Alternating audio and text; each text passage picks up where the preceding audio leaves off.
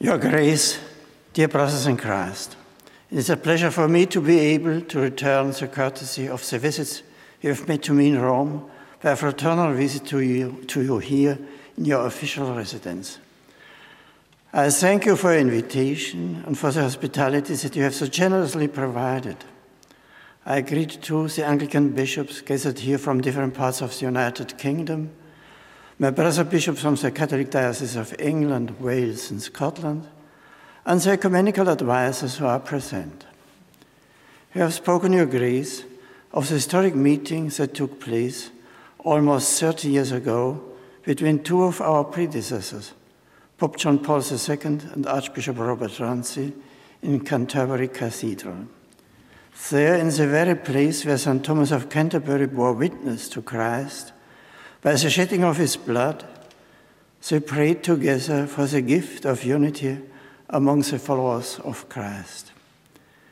We continue today to pray for that gift, knowing that unity Christ willed for his disciples will only come about in answer to prayer, through the action of the Holy Spirit, who ceaselessly renews the Church and guides her into the fullness of truth. It is not my intention today to speak of the difficulties that the ecumenical path has encountered and continues to encounter. Those difficulties are well known to everyone here. Rather, I wish to join you in giving thanks for the deep friendship that is ground between us and for the remarkable progress that has been made in so many areas of dialogue during the 40 years that have elapsed since the Anglican Roman Catholic International Commission began its work. Let us entrust the fruits of that work to the Lord of the harvest, confident that he will bless our friendship with further significant growth. The context in which dialogue takes place between the Anglican Communion and the Catholic Church has evolved in dramatic ways since the private meeting between Pope John XXIII and Archbishop Geoffrey Fisher in 1960. On the one hand, the surrounding culture is growing ever more distant from its Christian roots, despite a deep and widespread hunger for spiritual nourishment.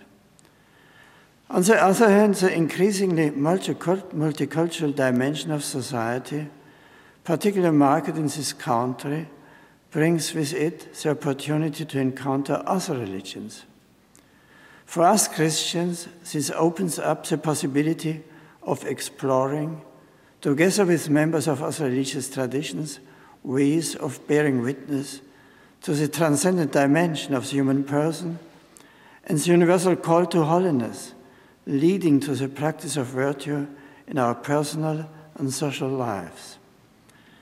Ecumenical cooperation in this task remains essential and will be surely bear fruit in promoting peace and harmony in a world that so often seems at risk of fragmentation.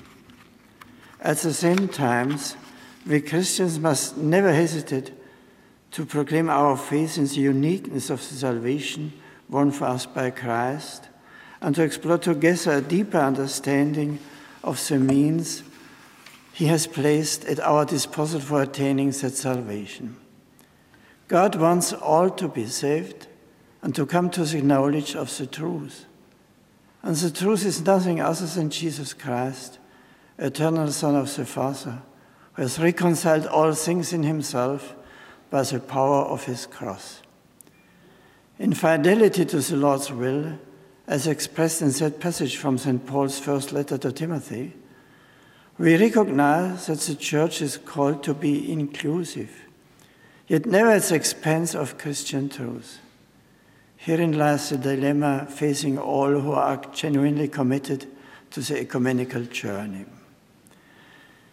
In the figure of John Henry Newman, who is to be beatified on Sunday, we celebrate a churchman whose ecclesial vision was nurtured by his Anglican background and matured during his many years of ordained ministry in the Church of England. He can teach us the virtues that ecumenism demands. On the one hand, he was moved to follow his conscience, even at great personal cost, and on the other hand, the warmth of his continued friendship with his former colleagues led him to explore with them, in a truly ironical spirit, the questions on which they differed, driven by a deep longing for unity in faith. Your Grace, in that same spirit of friendship, let us renew our determination to pursue the goal of unity in faith, hope, and love, in accordance with the will of our one Lord and Savior, Jesus Christ. With these sentiments, I take my leave of you.